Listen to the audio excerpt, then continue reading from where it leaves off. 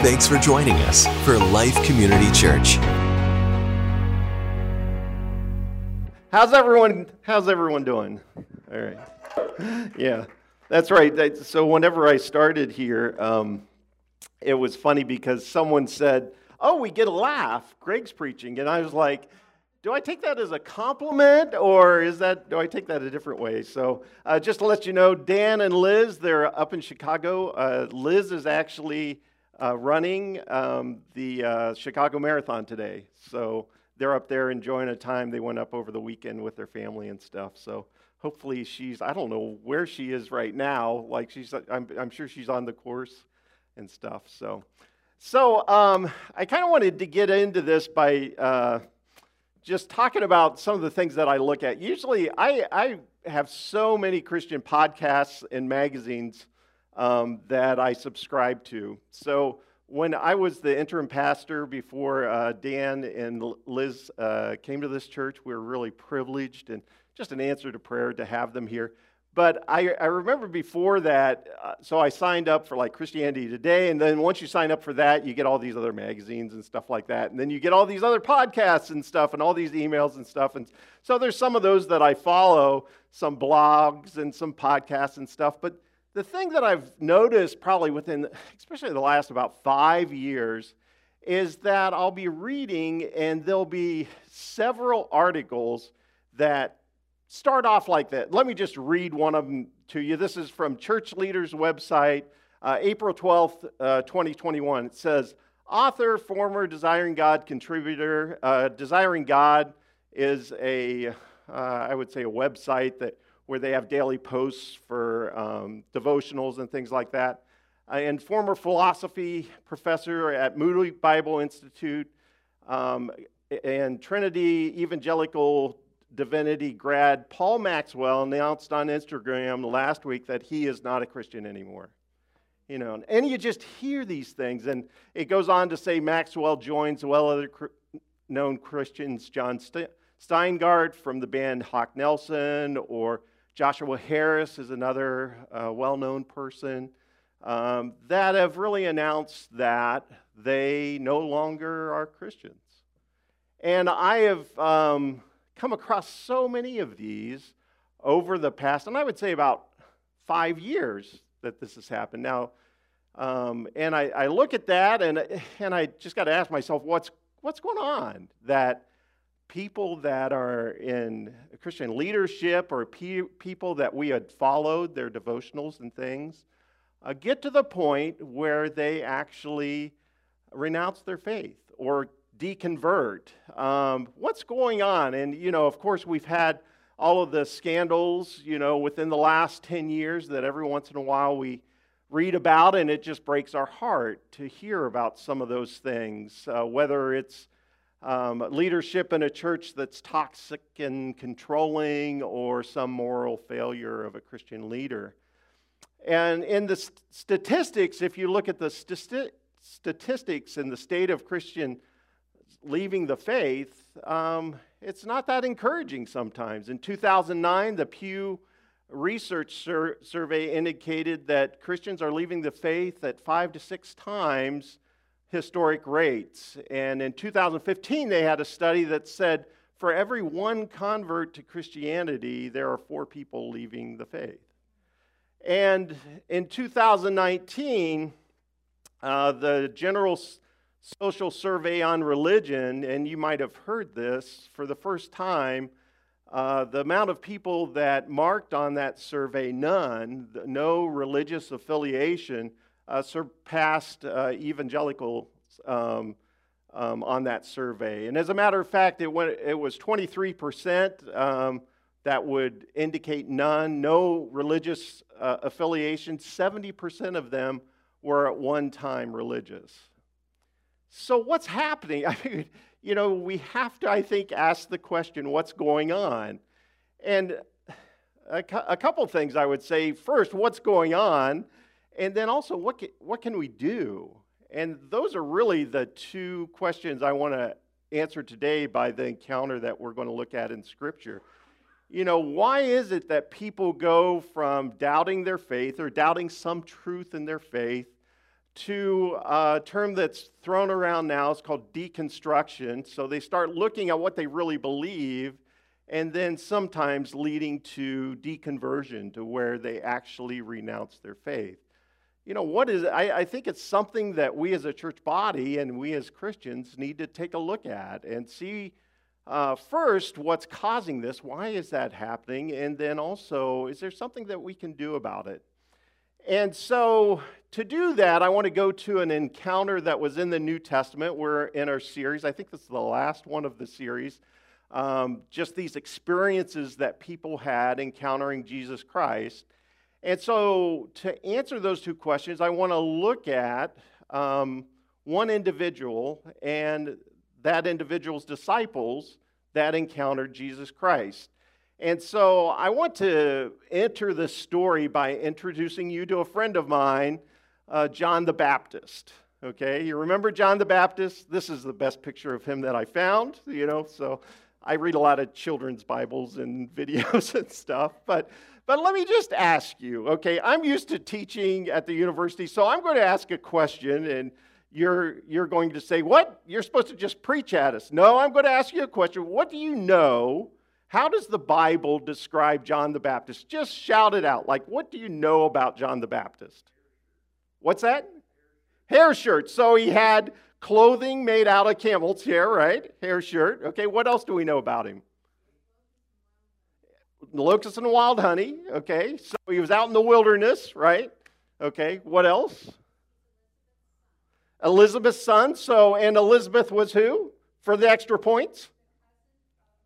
The cousin of Mary. So you remember this scene when Mary comes in the presence of Elizabeth, and Elizabeth's baby John jumps for joy, of being around Mary and being around Christ, right?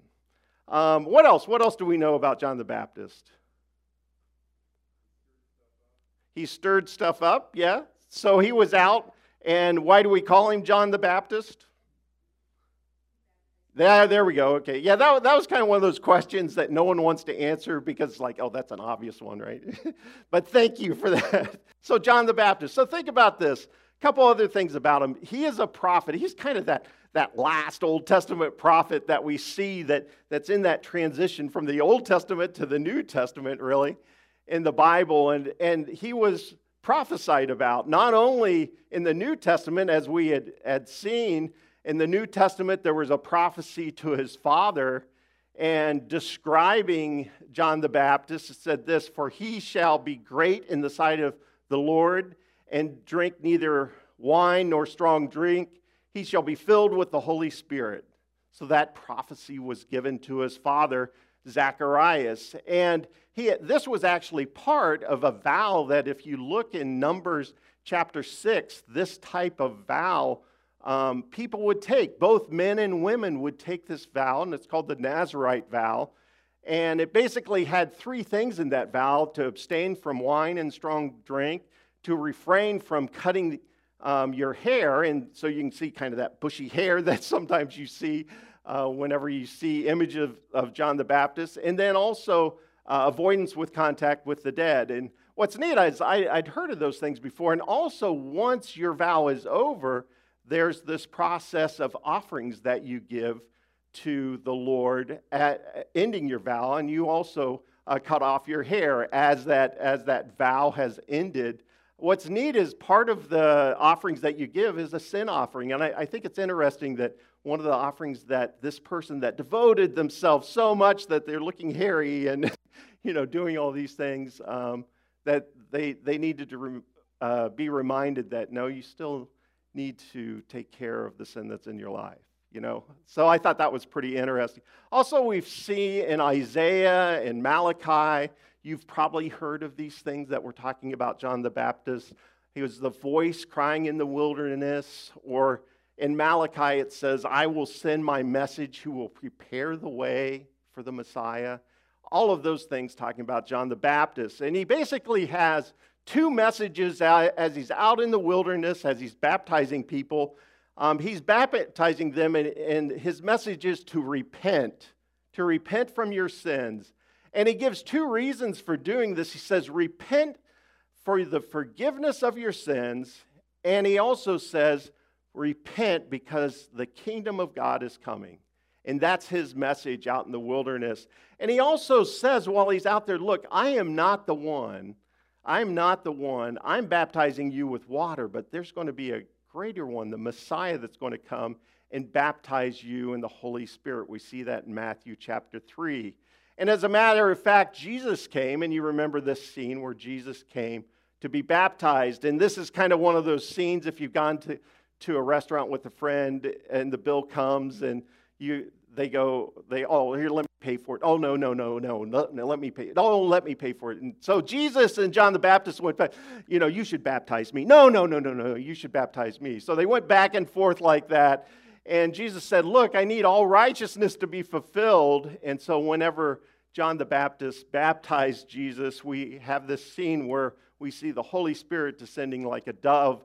We hear the Father's voice saying, this is my Son, whom I love and am well pleased. And then we have Jesus. So we have this wonderful scene of the Trinity there. It's also interesting to note, with John the Baptist, and I didn't know this until I started studying this, but there's external references to the Bible of John the Baptist. Some of you may have heard of Josephus, who was a historian. He was a historian that was kind of hired by the Romans or the Roman Caesar to be able to write a history of the Jewish people just after the time of Christ, right around 100 AD. And this is the statement that he has, and this is external to the Bible. He says this, but to some of the Jews, the destruction of Herod's army seemed to be divine vengeance, and certainly a just revenge for his treatment of John, surnamed the Baptist.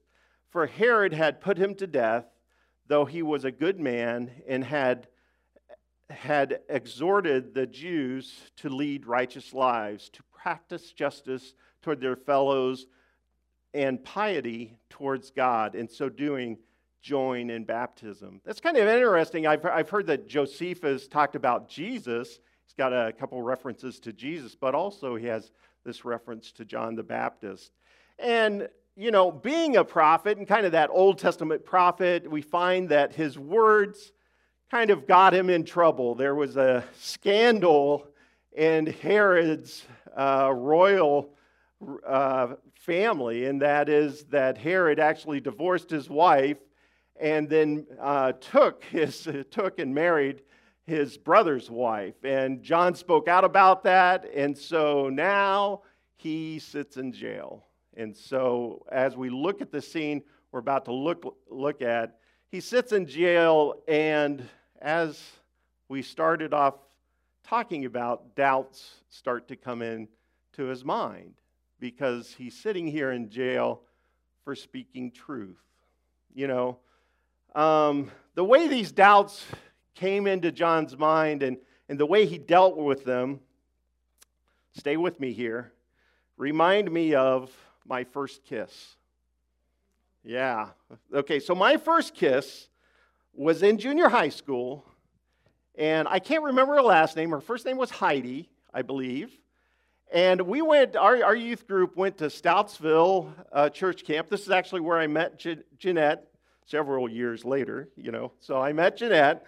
But Heidi was my first kiss, and it was just that junior high, first we started holding hands, and, at night, during the service, we would hold hands, and, she's really cute, and, there was a night that our eyes locked, and I had my first kiss.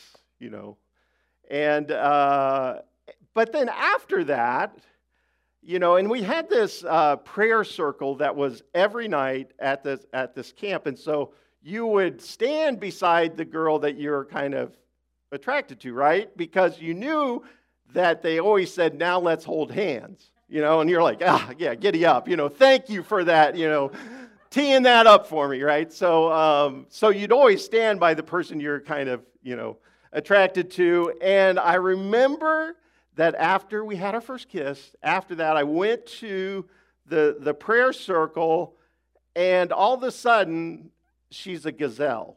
Okay, she's just running away from me. And I don't know what it is in junior high girls. There's this herd thing that goes on that they block, guys approaching. And so she had her herd out there, and I was blocked. And so I went to try to be around her at the prayer circle, and she was running away, right? And I knew something was up, right? Something had changed in our relationship, but I didn't know what it was. And so you try to think of what to do in this situation. One thing is I could go and talk to her, but, I was kind of she was running away. I couldn't go talk to her. And then my typical thing is I'd try to be cute or something like that. So I would make a checklist where you could check, yes, I still like you, or no, I don't still like, happy face, sad face, right? Keep it simple, right? I could do that. Another thing I was thinking I could do is I could give her a limerick, right? So this is the limerick that actually I wish I would have had it then. This is what the limerick I feel like I could have given her. It's Heidi, you were my first kiss. It seems at prayer circle you've decided to diss. I can't figure out what this may be about, but I want my bracelets back because now I'm peeved, sorry, church. So, I could give it a cute thank you very much. See, I told you you'd laugh today, But, so how does this tie on to John? Because another thing you could do, and what I did, is you send a friend, right? You have a buddy. So I had Kevin, and I found like I was no longer liked, So I wanted information about the kiss, but that went too far, so. But that's what happened to John. So John is starting to have these doubts in his mind. He's starting to have these doubts because he's in jail. He spoke the truth, and he's saying, wait, this is not lining up. I'm the prophet, and I'm saying things that you want. Are you really the Messiah? Because I don't think the Messiah would put me in jail. And so we go to Matthew, and this is recorded in two Gospels, in Matthew and Luke, and they're nearly identical. In Matthew 11, it says this, 11 verse 1 through 6. So this is Matthew chapter 11, verses 1 through 6. If you've got your Bible with you, you can turn there, or I've got it on the screen here.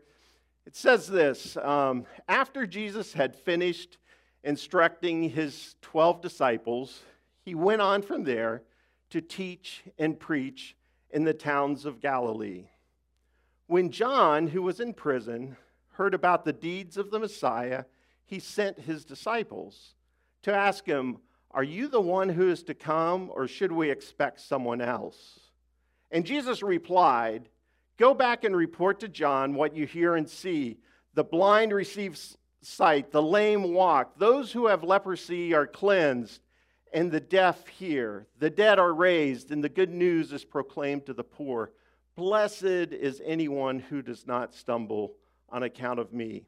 What I love about the Bible, and this, I don't know if whenever you're reading something on the web, you'll see these things in blue, and you hit them, and they're called hyperlinks, right? And so you hit that, and then they go bloop, and they take you something else. That's exactly what Jesus was doing here, right? This is a hyperlink to the Old Testament, because back in Isaiah, we see that what is a characteristic of the Messiah? That the deaf and blind will be healed. That's Isaiah 20:29. And the poor will rejoice, and the lame will walk. The mute will be able to speak. He will give good news to the poor. All of those things are this hyperlink that Jesus is saying, look, this is how you know who I am. And so we see that John the Baptist was the first doubter, maybe, in Jesus Christ. The first, what you might say, deconstructionalist. If you look at whenever people go down and start questioning faith, there's kind of three levels of that. And the first level is doubt, that there is some fact about your Christianity, there's some fact about your relationship with Jesus Christ that you start feeling uncertain about. And it starts with a truth, and you start saying, do I really believe? Or I've lived my life with this belief. Is there something I should change about that? So it starts with doubt. And I would even, and for me and Heidi, it started with she moved to the other side of the prayer circle, and I thought, okay, something has changed, and I need to change my belief about our relationship because of that change that I see. And so there's a doubt there. And I personally feel like some doubts are very healthy, in our relationship. Sometimes we have to look at what we believe and say, I've got some other information here. You've heard a pastor, you've read a book, and you start feeling like, I've walked this way, but I'm really not sure that's true. I mean, I remember at one time I went to a church that believed that all the gifts of the Holy Spirit were done. I mean, finished. I believed that for a part of my walk. And I still remember whenever I taught a Bible study in college as part of that church, and they had me teach 1 Corinthians chapter 12, and I started looking at it as like, we value the Word, and I'm seeing different gifts here, I had to take something that I had believed, I held on to, and said, you know what, I don't think that's really true. So there's doubt. There's also a popular term now, it's called deconstruction. And Curtis Vanderpool has a book out called Giving Up Sunday.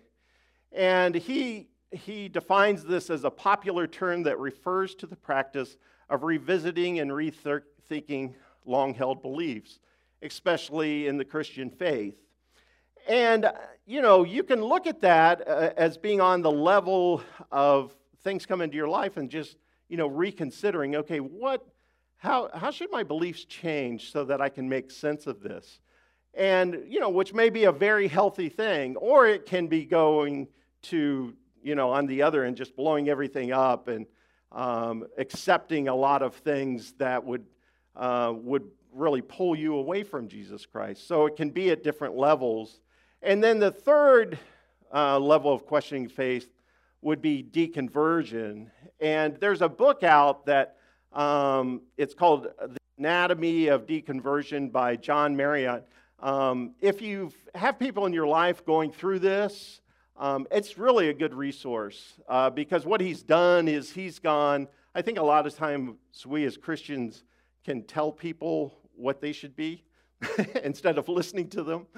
And so what Dr. Marriott did is he interviewed 30 people that had deconversion experiences and looked at about 300 stories and really assimilated some common themes as he was looking at that. And so deconversion means people at one time identified as believers and were part of religious communities only to renounce those beliefs and their membership in those communities. And in Dr. Marriott's book, he came up with really two kind of overarching reasons, and I would even add a third, that are the causes of these deconversion experiences. And the first was emotional reasons, and that is that he lists things that were common, hurt by other Christians, that people had encounters with Christians that were judgmental or hypocrisy,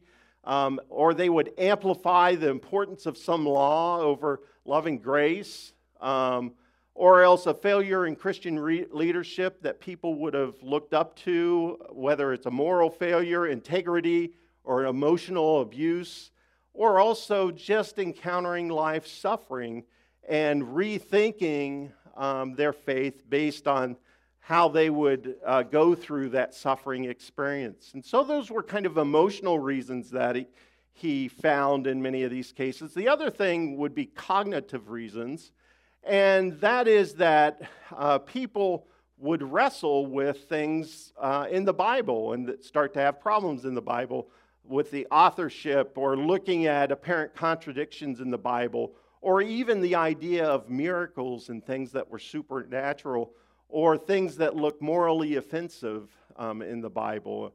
Also that just dealing with science, sometimes these cases were looking at evolution and creation and trying to look at those two aspects of describing where we came from, and also just looking.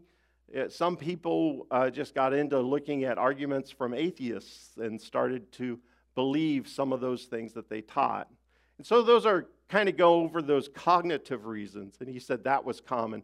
And I would add a third to his list, and that is I think there's spiritual reasons that we shouldn't forget. There's a team on the field that 24/7 that they wake up and they say, how can I destroy you as a Christian? 24/7. That's their goal. You know, we see that in 1 Peter 5:8 it says this, be alert and of sober mind. Your enemy, the devil, prowls around like a roaring lion looking for someone to devour. You know, I think sometimes we forget, we look at this natural world and we consider this real, right? And we consider the spiritual world not real because I can't see it and stuff like that. The spiritual world is real, right? It's as real as the things that I can touch. And if that's the case, then there are, the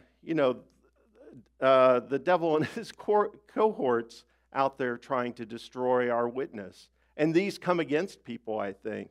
And also, I think there's things of the world that just start to become attractive. Arguments that the world has that start to become attractive and more attractive than what the Bible says. Whenever the Bible talks about the world, it says, that there are these standards of the age that try to make you look wise. And in Romans 12, that famous verse that talks about being transformed by the Spirit and our minds being renewed, it says, do not be conformed to this pattern, that there's a pattern that the world tries to get us to be in. So all of these things, I think, are reasons of the why, why people walk away. And I feel like we should be very compassionate to people that are going through this. Because as he's interviewed them, he's found that they feel a loss as they're going through this. They may find some freedom in the sense that they don't feel like this burden of some of the things that have been put on them, and I think maybe incorrectly so, that they find freedom from and relief from. But he states that, a lot of those things are things that really aren't from God, but they attribute to God. So the next question I would say, and I think many of us here are kind of on another camp, and that is, what do we as brothers and sisters in Christ, what do we do, what can we do to help people out that are going through doubts, deconstruction, deconversion? What can we do? And there's a lot of things we could do. Let me just go through 4 things and then we'll finish up here.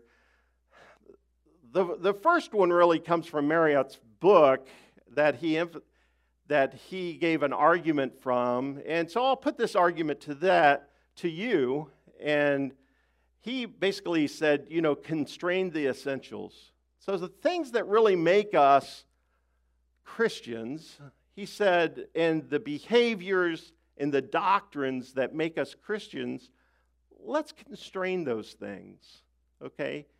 Let me give you an example from the Bible and then kind of give you the things that he talked about to constrain. So if you look at the early church, and the book that talks about the early church the most is Acts, right? So the church is being formed, and the church is dealing with all these situations that they had coming up. And in Acts chapter 15, you have Paul and Barnabas that kind of come back to the apostles in Jerusalem, and they say, what should we do? Should the Gentiles who are converting to Christianity, who believe in Jesus Christ, who are filled with the Holy Spirit, should they obey the laws of Moses? What do we do with this? And I was surprised, and one of those was, circumcision and some of the other laws. And when you look at their response, the reasoning for their response was very interesting. And so that reasoning was given first by Peter. Peter says in Acts chapter 15, now then, why do you try to test God by putting on the necks of Gentiles a yoke that neither we nor our ancestors have been able to bear? No, we believe it is through grace, of our Lord Jesus Christ that we are saved, just as they are. And then as they met, this was what was put in the letter that actually went back to answer this question. And this was in this letter. It is my judgment, therefore, that we should not make it difficult for Gentiles who are turning to God. Instead, we should write to them, telling them to abstain from food polluted by idols, from sexual immorality, from the meat of strangled animals, from blood. For the law of Moses has been preached in every city from the earliest time and is read in the synagogues on every Sabbath. They go on to say that, therefore, we are sending Judas and Silas to confirm by the word of the mouth what we are writing. It seems good to the Holy Spirit and to us. Listen to this phrase, not to burden you with anything beyond the following requirements, and they repeat the same things. So there is this idea of burdens that we sometimes place on people. And that's what, when he was talking about that, constraining the essentials, he's saying, let's keep to the essentials of the faith. If you look at it, Jesus kind of gave an outline for that, for our behavior. In Matthew 22, he says, love the Lord your God with all your heart, with all your soul, and with all your mind. This is the first and greatest command. The second is like it, love your neighbor as yourself. All of the law and the prophets hang on these two commandments. It's a pretty nice global thing for behavior. For doctrine, I think you can focus on what Jesus said in John 3:16, for God so loved the world that he gave his only Son, that whoever believes in him shall not perish but have eternal life. For God did not send his Son into the world to condemn the world, but to save the world through him. Boy, that's just a nice base. This is the foundation of my Christian faith. And as we walk it out, it's going to look, I'm going to struggle with different things than you do. You're going to struggle with different things than I do. But that just gives us a nice base of what Christianity is, The other thing that he said is that we should provide environments to process our walk. And that is that as Christians, we should be talking about these things, talking about the doubts that come up in your mind, and having a nice environment so that you're not condemned. Or have you ever said something and then someone tries to fix you? We all don't like that, But to give an opportunity for people to express what they're struggling with so that we can pray, so that we can come alongside them as they're walking through this. The third one is to live our faith with love and integrity. He had talked about this and said, if you're a parent that has seen your child walk away from faith in Jesus Christ, this is probably the most important one in the interviews that he's had from people that have come back from that point. And so it's basically asking these questions, where do my kids see me making decisions that honor my relationship with Jesus Christ? Do they see me making those kind of decisions? Do they see me putting others before myself? Do they see me whenever I make mistakes, I ask forgiveness? Whenever I sin against someone, that I ask forgiveness? And does my attitude towards other people lead them to want to follow Jesus? He said living out our faith with love and integrity is an important thing for people that are going through this doubting and deconstruction process. And then fourthly, it's point to Jesus. And this comes back to really the story of John the Baptist. Whenever John the Baptist had this question, he went to the source. He sent his disciples to the source and said, "Are you the Messiah?" And I think that's the question that when people are having those kind of deconstructions, those deconstruction doubts, is to ask them, I know that you're dealing with all of these things, all of these issues, but who do you think Jesus Christ is? And it was interesting because whenever you start answering that question, you start having a really good foundation on answering that question, because there was a historical event that happened that Jesus Christ came into this world about 2,000 years ago. He lived, he died, and he defeated death by being raised again. And so there's a historical event that points to that. And he gave us this wealth of information to say, this is how to live out your life as kingdom citizens. And so I think whenever we point people to that, let's go ahead and talk about all these other issues that you're dealing with. But whenever we bring them back to starting with that, then we'll find people that as they deconstruct their faith, they do it in a healthy way without just throwing everything away. And then, of course, we also just need to pray for them. We need to pray for our leaders so much that are leading this church and that are leading other churches in the community. There's even a prayer group that's meeting in Muhammad, if you have a passion for that, to pray for our community, because there is another team on the field. Let's pray. Father God, we just want to be people that draw other people to Jesus Christ. Lord, I know that there are so many folks around us that are questioning their faith through the things that they're going through. I just pray that you would help us to lead people through that. Lord, that you would give us the compassion and the love to do that, to lead people through this time. Lord, thank you for this example that you've given us in Scripture of John, who was faithful to the end to you. And Lord, right now, I am so excited to be able to experience your presence in worship. So I pray right now as Joel leads us and as we sing these songs out to you, that you'll accept our worship and that you will fill this place with your presence. In Christ's name, amen. At Life Community Church, we want you to experience the powerful, life-changing love of God. To learn more, go to lifemuhammad.org. lifemuhammad.org.